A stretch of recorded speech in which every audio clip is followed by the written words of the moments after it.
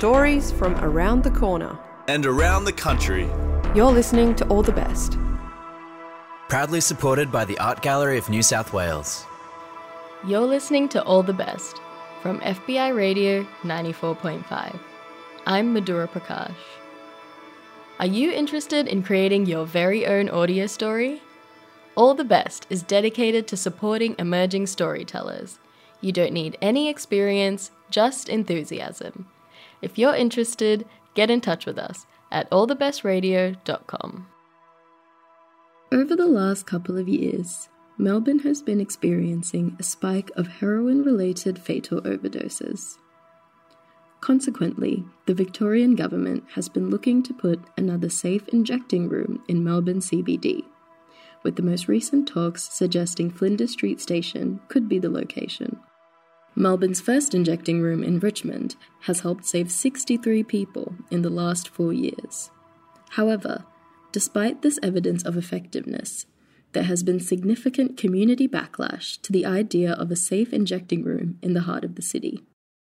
This week, we wanted to share a story from the All the Best archives. Originally airing in 2019, this story explores the community impact of the Richmond injecting room. A warning that this episode contains conversations about drug use, overdose, and addiction.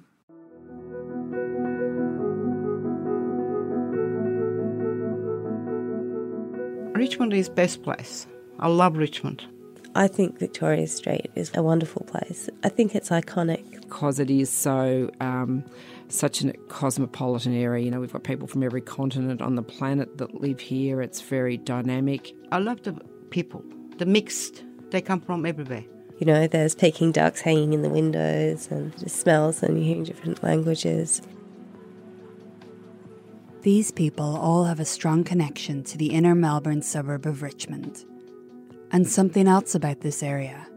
It's home to a large on-street drug trade and the friendship groups of users that have developed around it.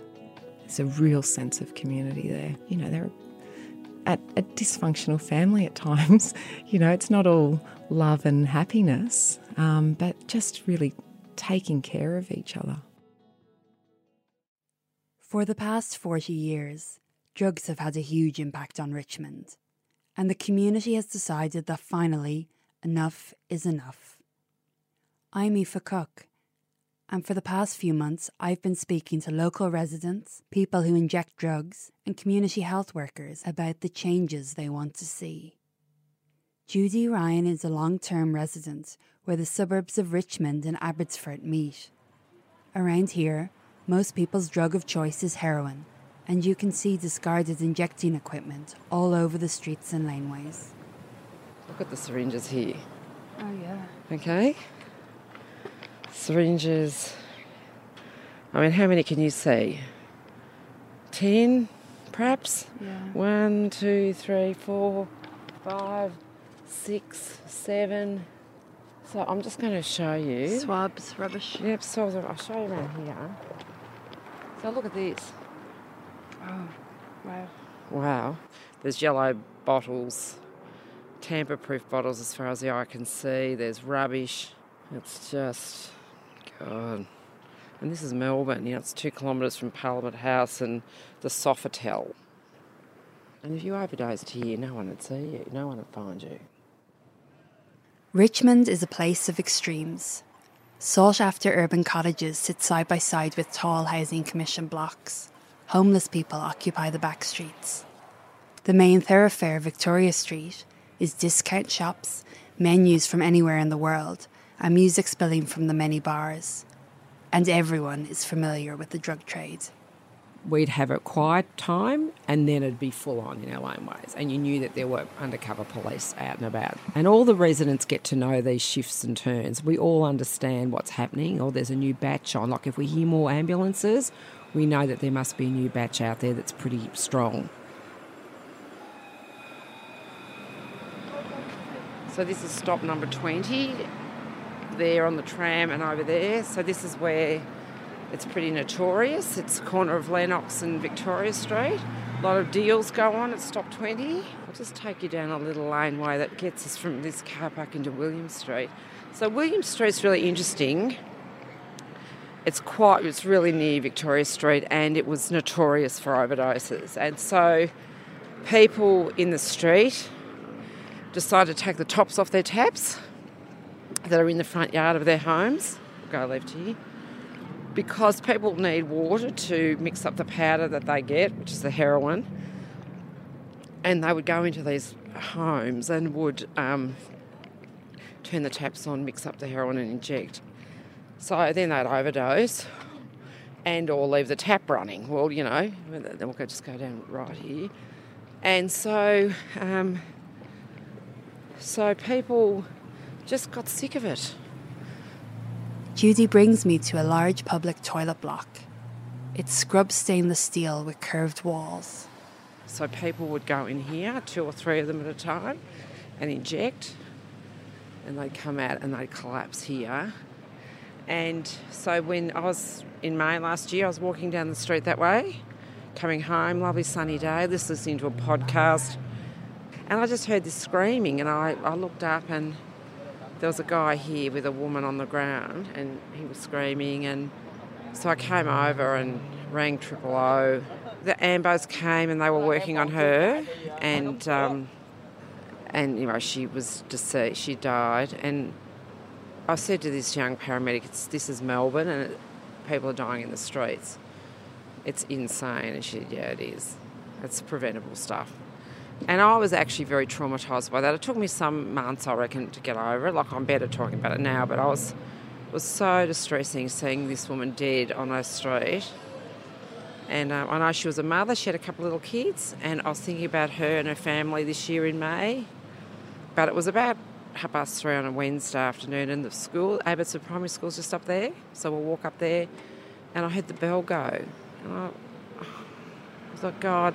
And within 10 minutes, little kids are coming past here because the paramedics were still working on this woman, and little kids saw her, saw a dead woman on the street.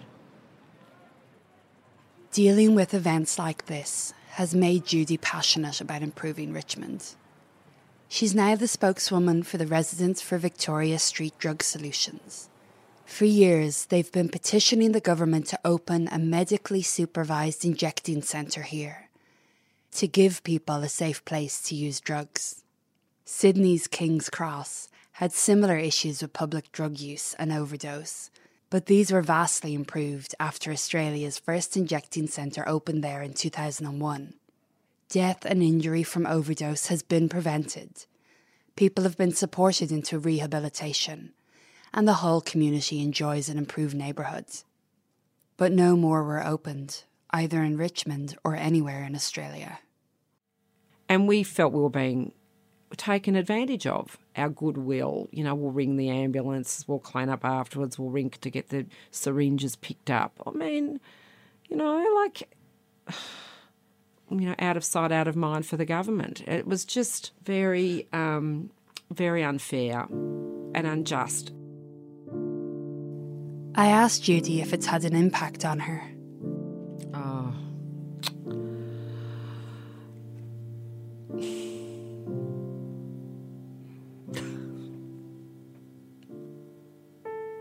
It's almost unimaginable because it's just a constant state of being on full alert. It's really stressful.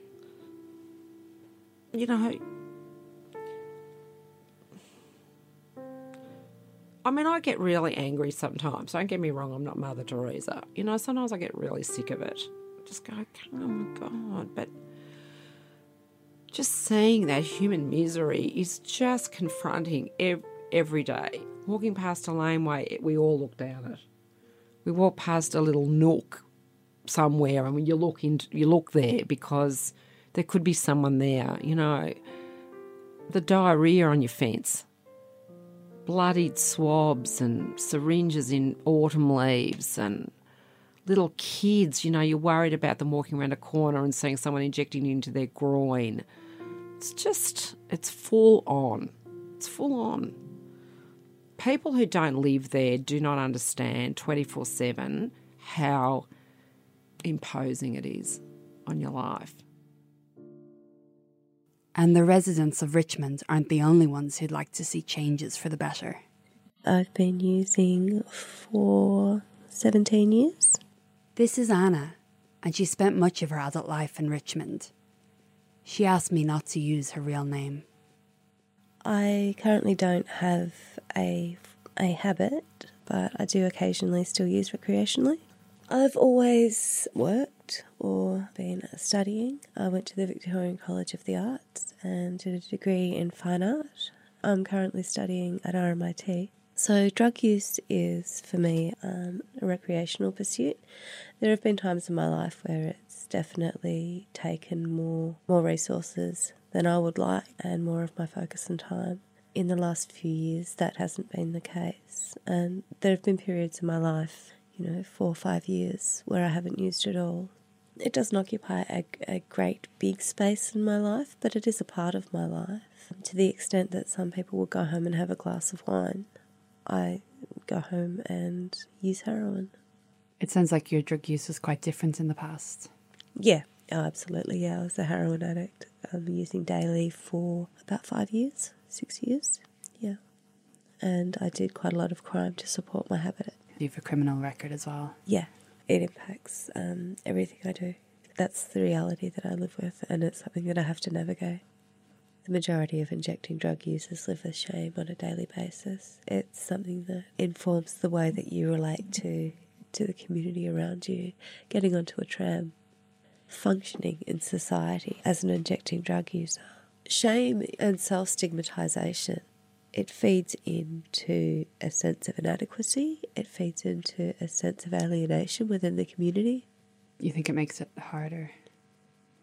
Without question. Without question. This shame and stigma that injecting drug users experience is something that Casey Elmore spoke to me about too. She's worked in community health in Richmond for 12 years, and she's heard some awful things said about the people she works with. Scum, they don't deserve oxygen, they just need to die. I think the biggest one is when people just say they're just junkies, and I find that people who inject drugs really kind of are exposed to some really brutal language. One of my personal favourites was a doctor who once said that overdose was almost a natural selection process, and that came from a doctor, a GP. Stigma and discrimination results in the death of many people who inject drugs. It impacts people because they don't access services to get help and care and their health addressed. It's incredibly hard to not just make a doctor's appointment but attend. We're really lucky in Australia to provide healthcare to all, but I think we need to reflect on how we're providing that service at times. I guess people's values shape the way in which we treat other people. It's like when people say that people who use drugs or people who inject drugs are tying up ambulance call-outs and doctors' time that could be better spent on people that really needed the help, that people that deserve that help. Just because you inject drugs or you use drugs, that you don't deserve that same attention the wider community receive. Casey's been present at more than 1,000 overdoses, and some of them were fatal. You've seen a lot of death and injury. Sure. Yeah. Definitely. There's the people who inject drugs. They've lost so many of their friends and partners and loved ones over decades. It's just gut-wrenching. And then the families, and it's really, really, really horrible and sad. Richmond resident Hatice Yilmaz knows the feeling of gut-wrenching grief all too well. My name is Hatice Yilmaz, and I come from Turkey, 1982, and I'm an electrician, and I'm community leader. Can say everyone loves me. Yeah, ask, everyone knows me, everyone loves me too. I love everyone too. Her only son took illicit drugs to deal with difficulties in high school. Name is Barish. Yeah. And means is Australian peace. When he was a baby, looked like a chappy, and everyone loves him. And everybody say to me he's got a long eyelashes. That's why we come to see him. Hadiche remembers the day that she first discovered Baresh was taking drugs. Around 12:30 we come back home. He's already used them. He's been on the couch in his room, and he's got a backpack and syringes there. We find him. And he's got a problem himself. And in the school, he's not comfortable. All the time, he's sweating, and then the homeworks doesn't, work it out. He feels shy to the other people. I said, one day you're going to be okay. One day you're going to be okay. Listen, so many people hurt from the lives. This is nothing. He always said to me too, the life is beautiful. Getting better, better, better, he said. I proud that time. But after nearly 4 years, he's gone. When he was 26 years old, 26th of February 2009, he passed away.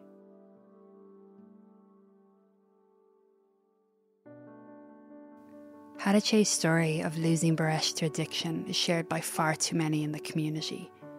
With 34 local deaths to overdose in 2016 alone, the community had had enough. So, at the end of August 2017, they organised the March to Save Lives. 700 people crowded Victoria Street, a sea of puffer jackets in the rain.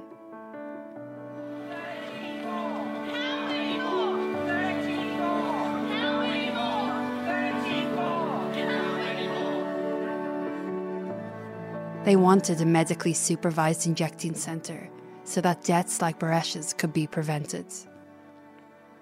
The march ended to the wail of an ambulance, and a man who'd been part of the crowd was treated for overdose by paramedics. The march was the final push in a decades-long campaign by many different groups, and finally, success. On another cold, wet Saturday in June 2018, doors opened to an injecting centre. Casey is the manager, and she showed me around what some are wryly calling the shooting gallery. Okay, so this is our front door, which enters straight into our entry zone. This is where people come to register. And we have 2 staff here, and there's a waiting room, some health promotion material. Got a little bit of an art board that people contribute to. I suppose besides the art board, it looks like a doctor's waiting room. Pretty much, yeah. Craig has come to use the injecting centre with some friends. He's tall, warm and friendly, wears a dark tracksuit and cap, and moves fast. I ask him what he thinks of it. Good, actually. It's a bit different at first because, you got people there and it's like, wow, aren't they, and you realise nobody's judging you, so it's strange at first, for the first time, but no, I actually like it. And the security are quite nice, and when you go in, there's nurses and everyone's really nice and asks you, and then you got little booths and that. Yeah, you just have your stalls, and yes, I'm not actually, to be honest, that concerned about overdosing and things like that, because I'm sort of a bit suicidal, so don't care either way, to be honest. Yeah. I'm sick of the stigma that comes with people that like to do their drugs that way. So, just somewhere safe to go, really. It's a lot better environment than, say, an alleyway or something like that. There's a lot of oxygen tanks, so... Oh my God, there's so much. Yeah. So we go through a lot. 2, 4, 6, 8, 10, 12, 24 bottles of oxygen ready to go. A lot of the time we can provide medical care when people are in the chair, in the seat that they're sitting at, but then there are times that we do need to get that person on the floor. So this is our crash mat. Another man I meet outside the centre is Rocky. I ask him what he thinks of it. Today was my second time, and I quite like it actually. It's clean. Yeah, I like it. You know, and I feel more comfortable and relaxed. You know, I don't have to look over my head or try and offend someone or scare someone in what I'm doing. Yeah. And it's good. You know, if you want help, there's people there to help you. I want to get back on that path of recovery. You know, so yeah. Yeah, so I have been using the services here. You know, I have been talking to the workers here, and yeah, at the moment I'm on homeless, and I'm couch surfing at my brother's house, and I'm looking for a place to rent.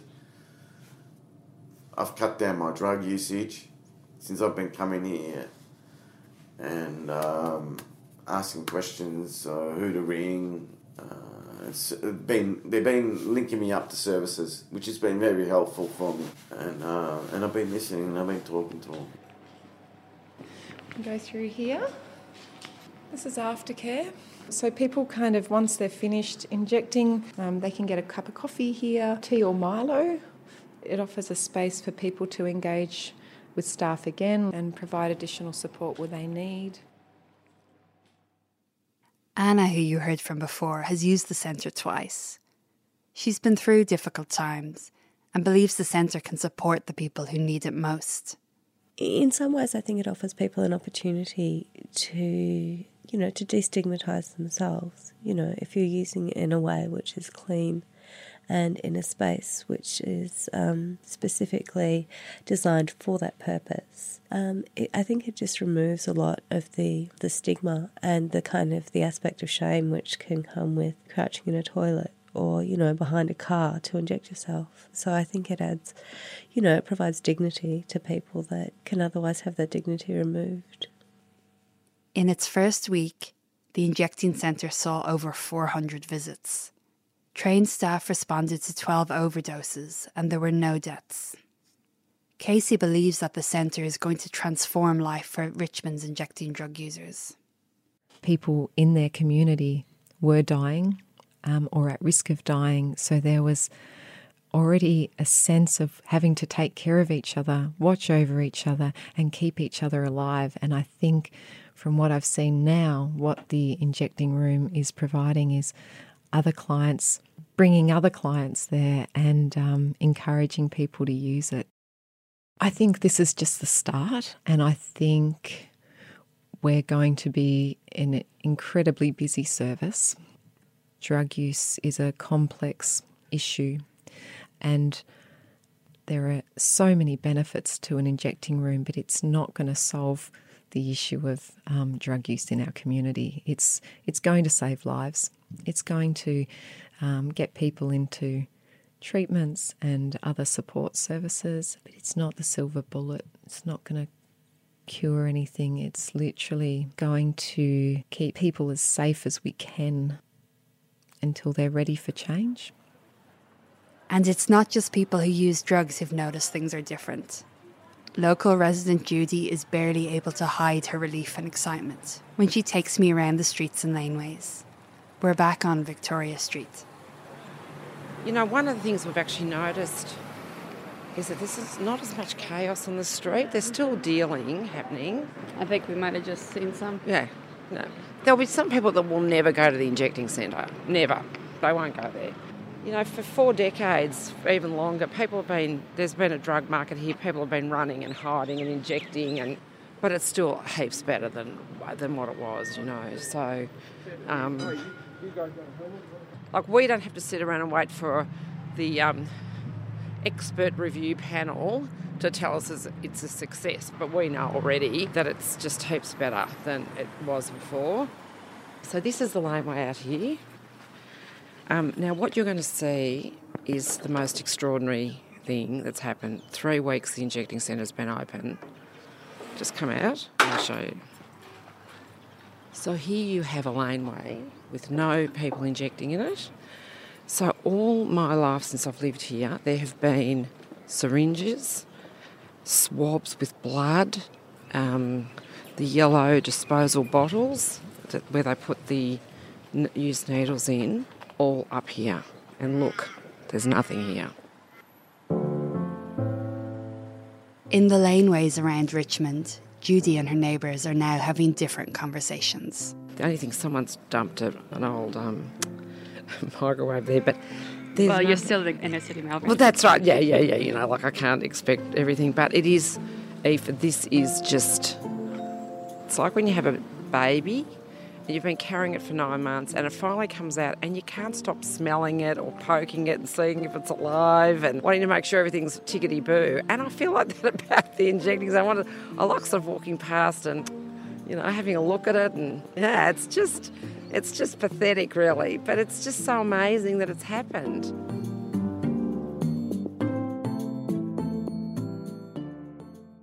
If you would like to speak to someone, you can always call Lifeline on 13 11 14 or the Suicide Callback Service 1300 659 467.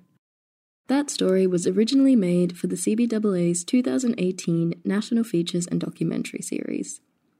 It was produced by Aoife Cook, and Georgia Moody was the supervising producer.